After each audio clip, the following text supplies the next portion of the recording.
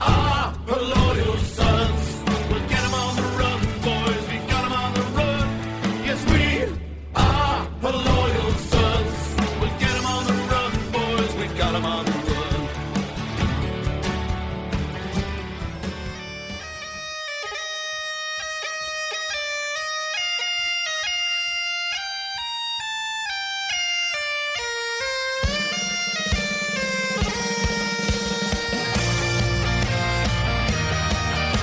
Hello and welcome to another edition of the Her Loyal Sons podcast. I'm your host, Ryan Ritter. You can call me ND Tex. And as always, you can find us live over at twitch.tv/Her Loyal Sons. And of course, you can subscribe to the podcast on Apple Podcasts, Spotify, wherever you happen to get your podcasts at. Come join us in Discord. That is our live chat channel at herloyalsons.com/Discord. Of course, you can always find us at our home over on these internets, herloyalsons.com. And with that said, I am flying solo tonight. Shane had some family stuff to take care of. I definitely sympathize. Things are a little crazy on my front as well. Not necessarily with the family things, but we had a delayed start, mostly due to some weather in the area. So hopefully there is nobody in the Dallas proper area actually listening to me right now, that you are actually getting safe, because there's legit, it's the most crazy thing that I've seen living in Texas this long, because football is definitely king around here. You know, me wearing my Cowboys jersey as the Cowboys are playing Sunday Night Football right now. But I never thought I would see the day in which a college football broadcast would 100% take priority over a tornado on the actual ground in the same Metroplex area that the team plays in, which is what's happened. Only in commercial breaks is the cut-in happening, because I guess now with the technology, everybody considers that everybody's got some kind of second screen right now, and I actually have it open right in front of me. And I just got another notice that this tornado warning is still active because they're not able to show it on TV right now.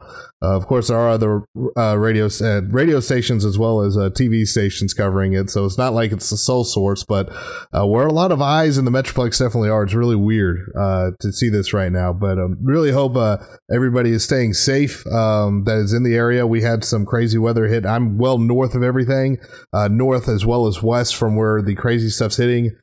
From about like 8:30ish to about like 9:15, we just had like little bits of hail, crazy rain, which is all you would have heard in the microphone. So I wanted to delay it to make sure the audio was fine, and also make sure I didn't have to go grab my kids and my wife and go take shelter anytime soon.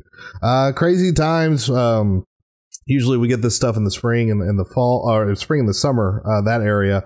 But I guess fall is introducing itself with a bang, to say the least. But we are not here to do weather talk. We are here to talk a little bit of college football. So we will definitely get right into that. Like I said, I'm going to be rolling by myself for the majority of the time. Well, not the majority, for the whole episode.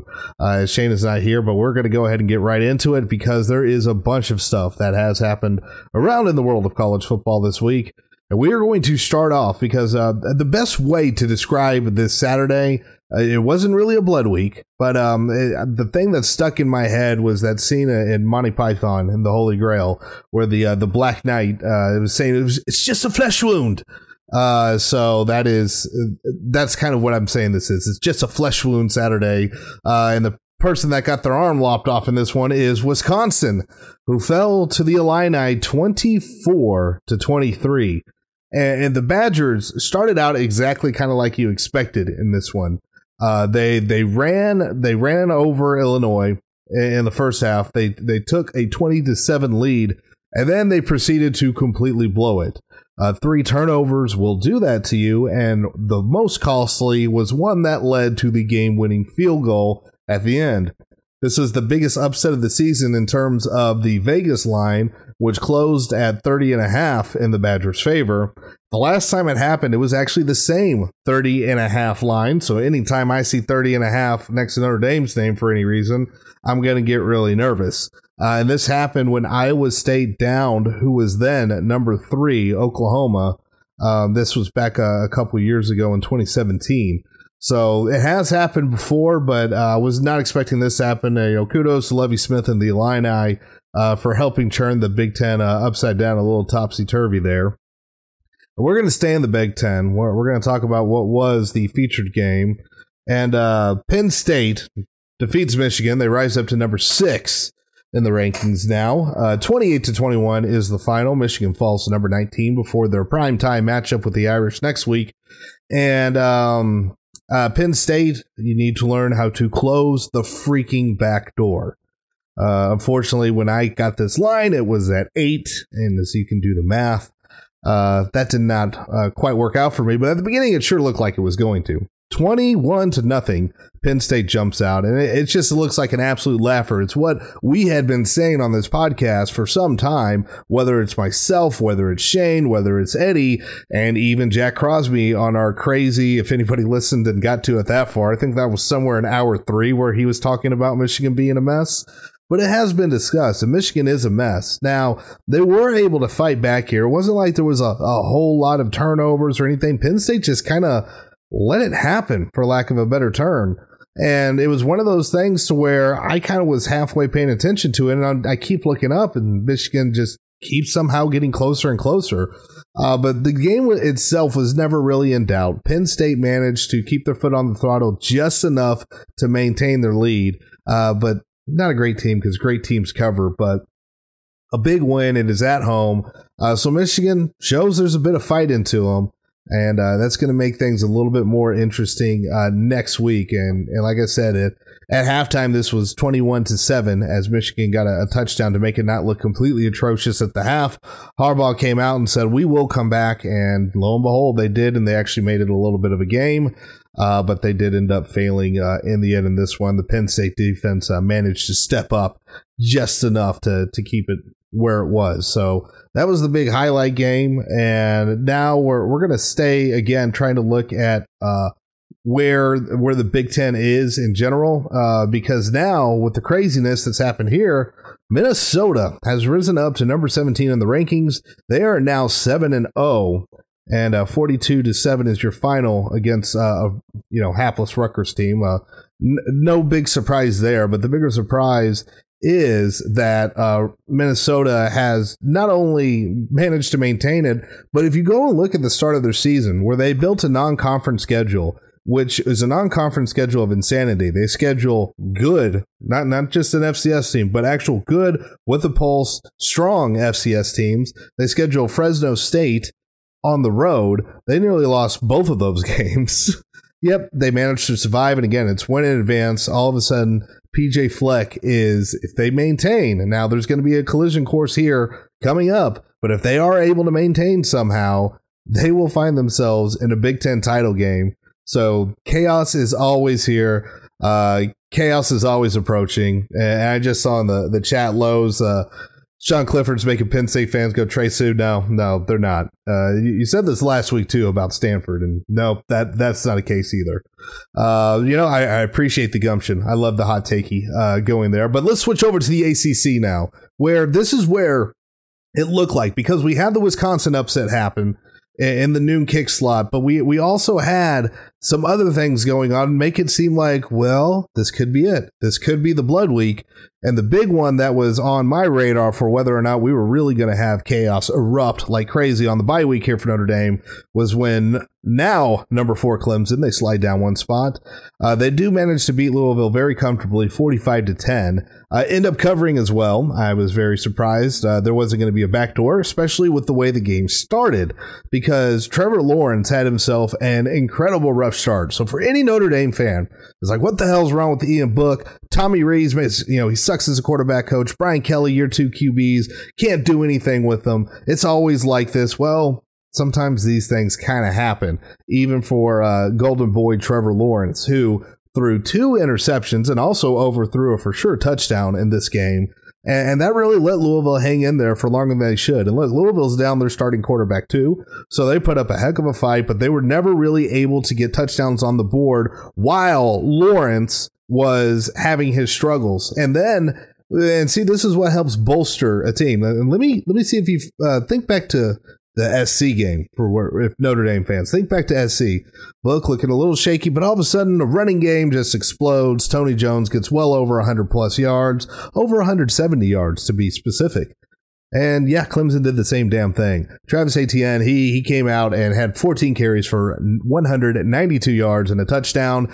And really that's what it came down to is Clemson said, okay, they stayed aggressive. They stayed within their game plan, but they were just too physically strong. Louisville finally got beat up at the end and just couldn't maintain. And all of a sudden the separation started to present itself. Now, what does this mean overall for Clemson? As far as, well, they're looking a little bit shaky.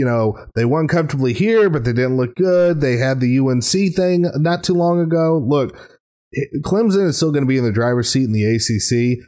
And the bottom line is that they still have loads of talent, on both sides of the ball. And I've said this about Notre Dame, too. That defense will travel. That defense will always keep them in games, even if the offense is starting to sputter a little bit. That's just the way it is. And that's exactly what happened here. If the defense also sputtered and maybe had some issues, yeah, maybe then start to be a little bit concerned about what Clemson can do.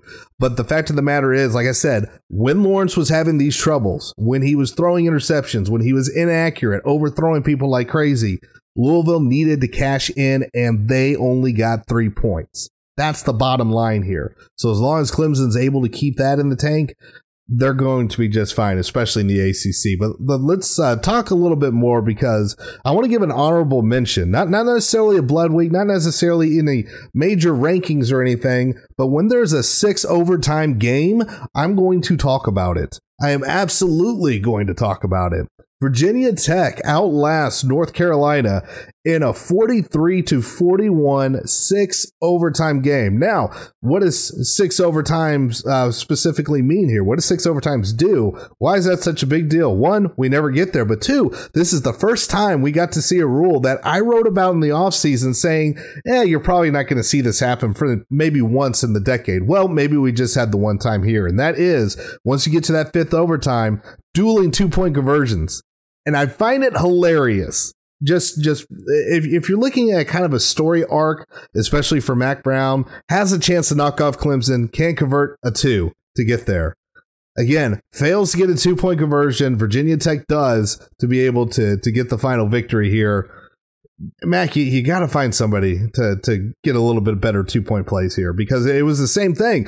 This time it wasn't a triple option, but it was the same concept. Quarterback kind of rolling out over to towards the near sideline, and just there was nothing doing. There was nobody to pass it to. There was no lane to run it in. It just looked like everybody was completely lost on that play, and that ends up marking down the loss for North Carolina. But a big win for Virginia Tech, because this does something very important to the Coastal, and I snagged this pick. One of the things I do to get prep for the show is to watch college football final, usually the following morning. I'm way too tired at the end of the night more often than not.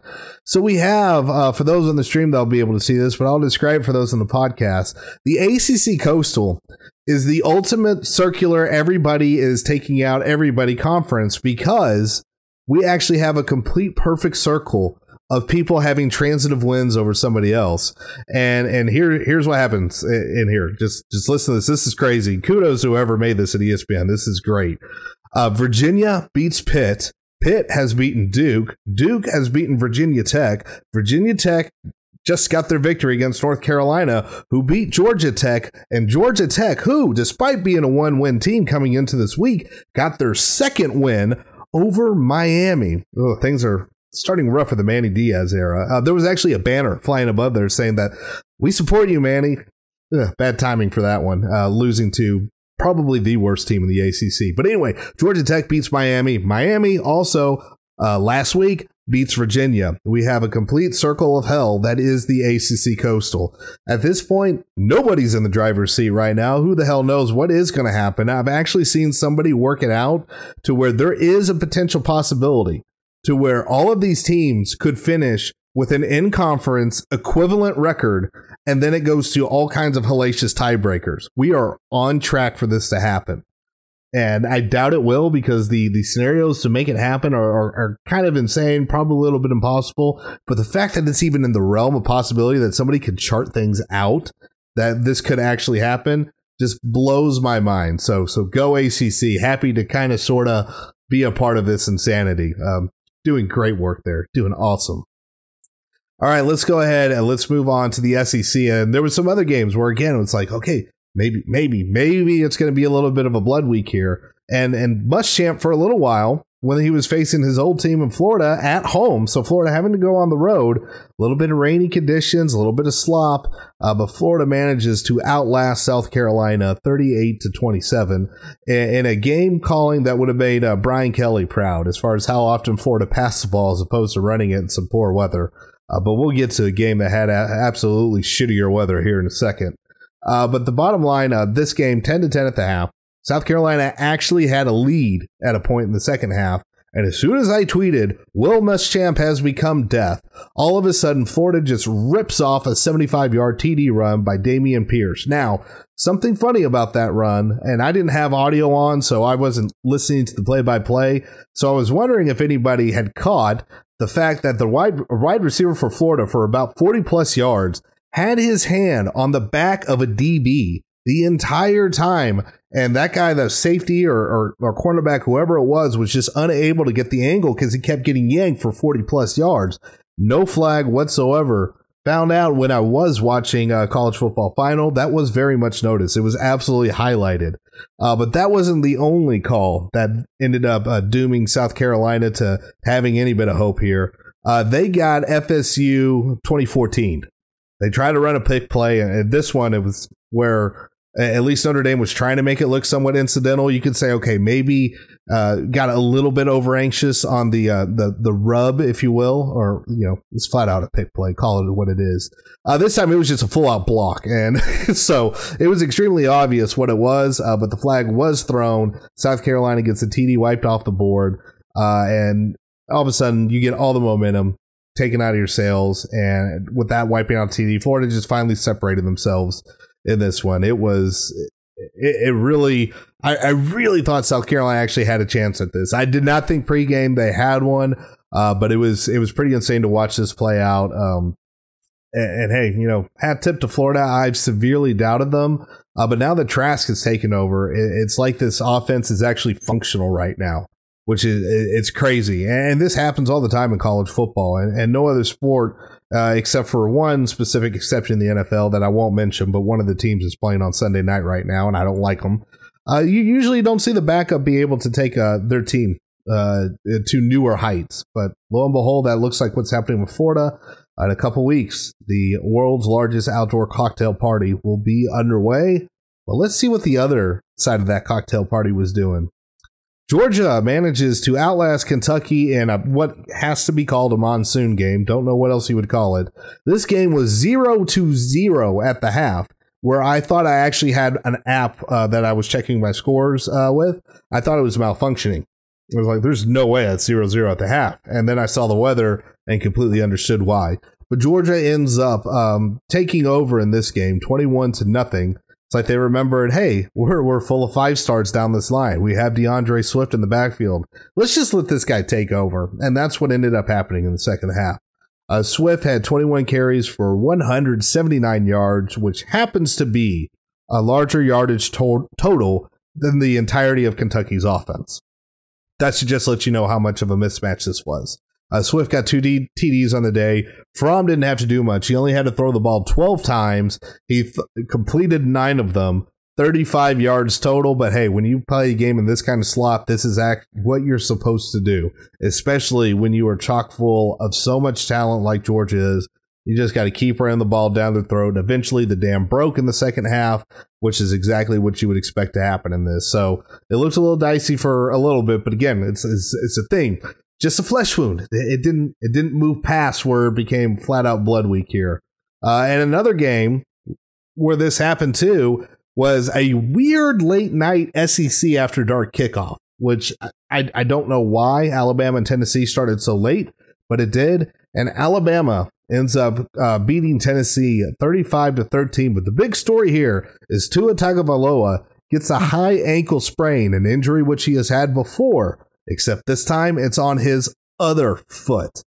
And he had surgery today. Right now, the prognosis is a similar timetable for when this happened last time. and that is he's going to miss a game. This time he actually has the benefit of a bye week after the game. Arkansas is who they have up next. They have a bye week, and then they face LSU. So right now, at least from what Saban and everybody at Alabama has said, of course, we're only 24 hours removed from it at this point, is that it will just be the one game that Tua will miss. But man, if he's at anything less than 100%, LSU all of a sudden is, ears are perking up like, okay, that's a major weapon that's not functioning at its full potential. We definitely got a shot here. But as this game showed as well, when Tua was out, it was a dramatic drop off. So Jalen Hurts not being there and taking his grad transfer over to OU ended up looming very large in this, because that probably could have provided a lot of separation. If you think about last year, similar thing happened when Tua went down. Hurts was able to step in, and it didn't look like Alabama really lost a step. So all of a sudden, Alabama now, same injury. And don't forget that in the SEC championship game, there was a little bit of reverse switcheroo there where Jalen Hurts had to come in and help prop up Alabama to go ahead and take over and win that game. So now that safety net isn't there, things will be very interesting. I don't think they will lose to Arkansas, but we definitely got a chance for something to get a little bit spicier than normal here. The other thing that should be mentioned, of course, too, is the major headline. There's some very weird-ass calls that happened in this game, too. Primarily one that was a lovely roughing the passer penalty that was absolute garbage. So Alabama on the ropes. They've just lost their starter. Tennessee's about to get them off the field. They hit the quarterback, but the defensive end decides to give just a little extra shove as he's coming up and getting up from the prone position. And that drew the 15-yard penalty, extends the Alabama drive. Alabama ends up scoring.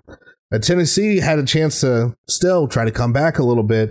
A QB sneak goes horrendously wrong. It was like shades of Notre Dame, South Florida, also shades of Notre Dame SC when we saw Dane Chris fumble right at the doorstep of the goal line, and it's taken all the way back for a scoop and score, and Tennessee just couldn't recover at that point. And Pruitt just letting his QB have it on the sideline after it happens. And that may just tell you every bit of frustration that is going on with the Vols right now, to say the least. So next up, we actually did have a ranked team go down. It was Missouri, who I assume by now, I haven't checked the new SP Plus. I haven't had time yet, but I have a feeling they're not going to be top 10 anymore after this defeat. As Bill Conley, Mizzou alum, also the purveyor of the SP Plus, said this was the most frustrating game because Mizzou is either the best home team ever or the worst road team ever. Both of these things could be true because they go on the road and they lose to an unranked Vanderbilt team. Just a big old bit of a mess. They couldn't score. Bryant didn't look good. Yikes. That's all I have to say about these Tigers. All right, well, we are going to take a quick break. We got the Pac-12, we got the Big 12 to talk about, and also a little bit of an update on the Group of Five, and we will get to that right after this.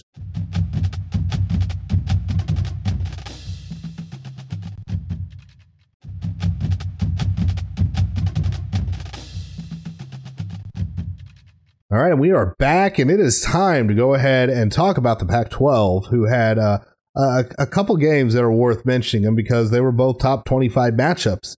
The first one we will mention is Oregon defeating Washington on the road 35-31.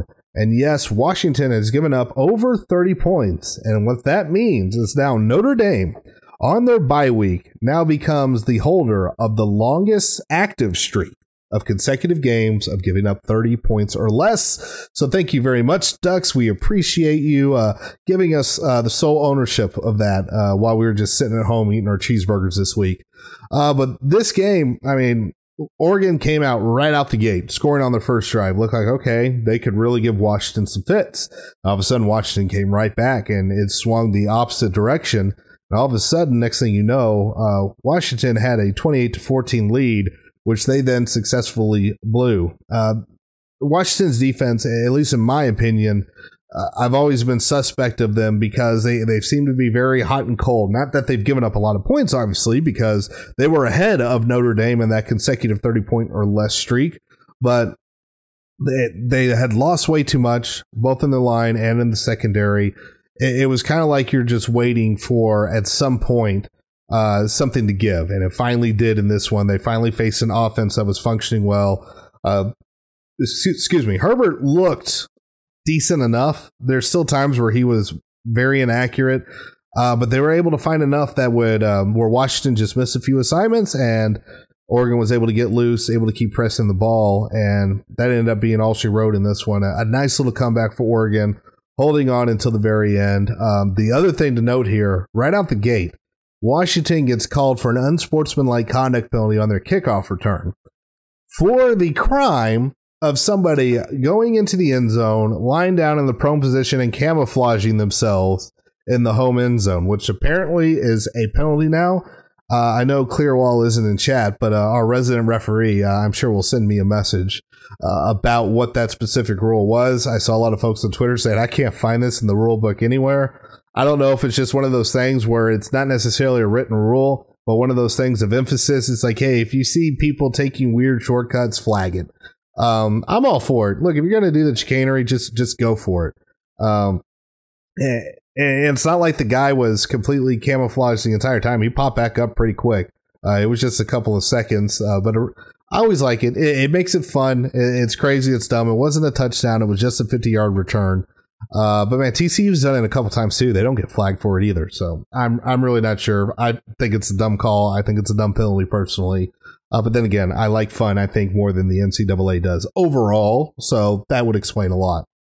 The next ranked game. Thank you for this being on the Pac-12 network, because I was able to see 0 minutes and 0 seconds of this game live. And that is Utah taking out Arizona State in a big way, 31-3. Utah now rises up to 12. They are in the driver's seat in the Pac-12 South. Arizona State falls down to 24. They're not completely out of the rankings yet, but they just looked atrocious here. This was just pure domination. No two ways about it. And this wasn't like Arizona State was turning the ball over insane either. They actually won the turnover battle. Utah turned the ball over 4 times to Arizona State's 2. So Sparky has a +2 margin in this one. But here's what Utah did to that offense. And this is just, it's bad. Dino, if you're listening, bud, you may want to skip ahead a couple minutes. Jaden Daniels went 4 for 18 for 25 yards and a QB rating of 4.6. Eno Benjamin is the only real offense they had. He had 15 carries for 104 yards. If you are doing the math, that is 136 total yards. Arizona State only had 8 first downs all game.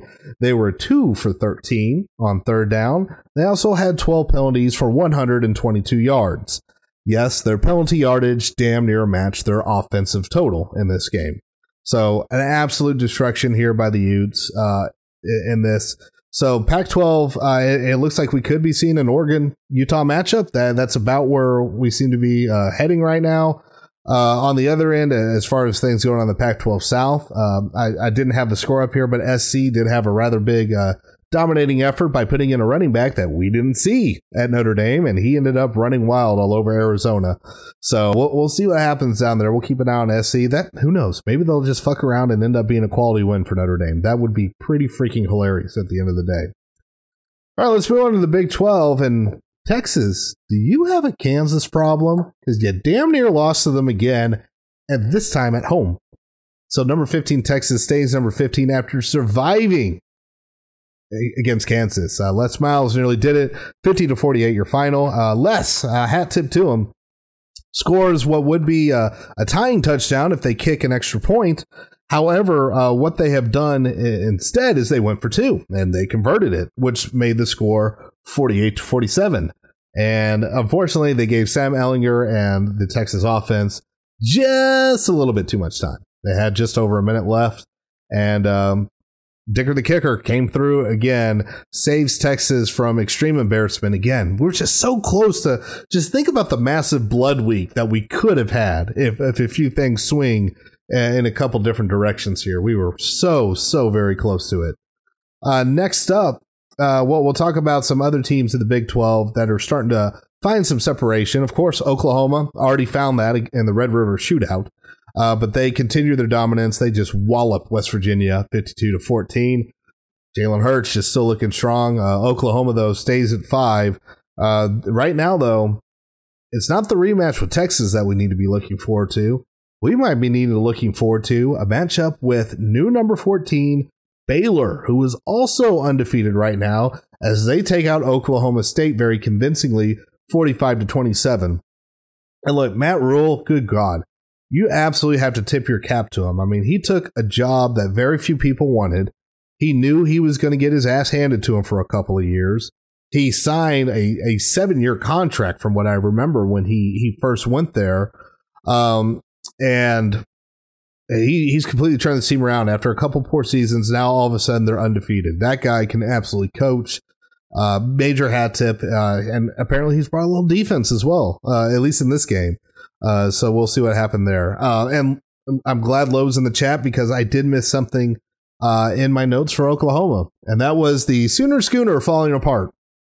Literally falling apart after one of their many touchdowns. This thing just completely tipped over. Wheels literally came off as the horses, whatever is actually attached to the horses, went one direction. Schooner tipped over in the complete opposite direction.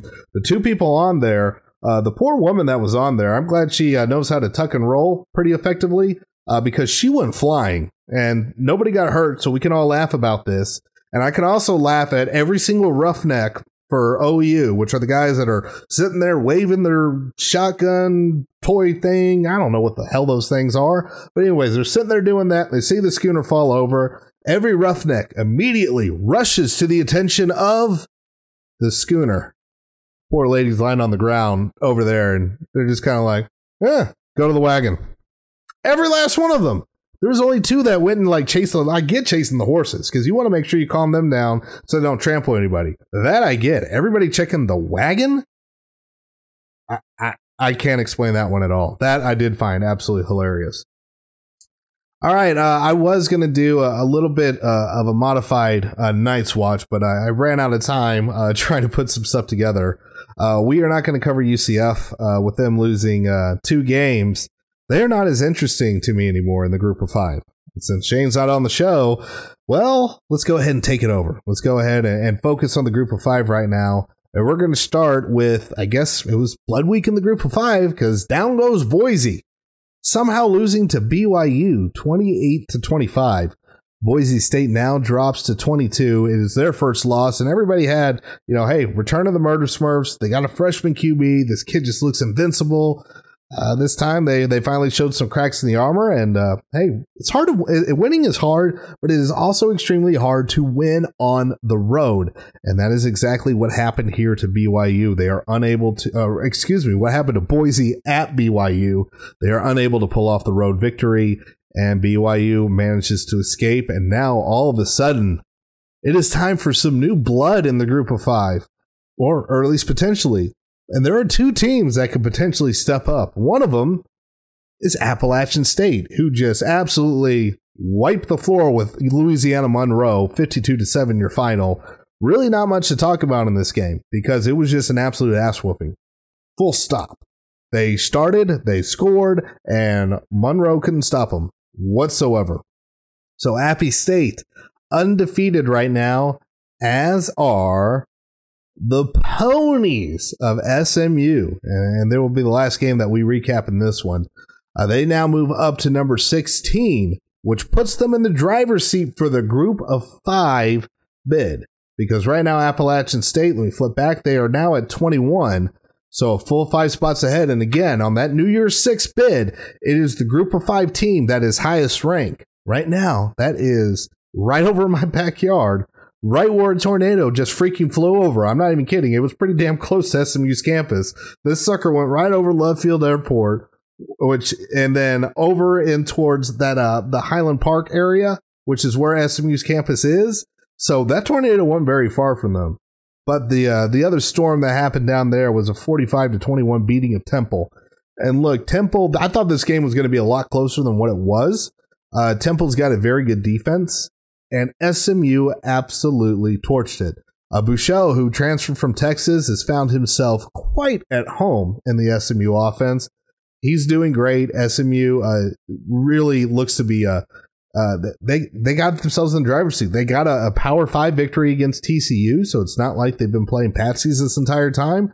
So they very well, they could do it. They could absolutely do it. They're a very fun team to watch. If you're not, I'm going to be stumping for them. What Shane has done for the Knights, I'm going to start doing for SMU. And the only real tie I have to them, I didn't go there. I haven't gone to grad school or law school like Eddie did. I just think it's cool that I have a local team that had the death penalty happen to them before I was born, and they were an absolute joke. I didn't even realize they had a football team. That's how bad it was. And all of a sudden, they are undefeated. And I tell you what, the only sad part about this was the crowd shot in Dallas. Y'all, if there's any local Dallas ears listening to that, find a way to get out there. I wish I had more time because I would 100% do it. Try to find a way out there because good tickets are apparently still available. And they're playing some good football right now. And it's always fun to watch good football.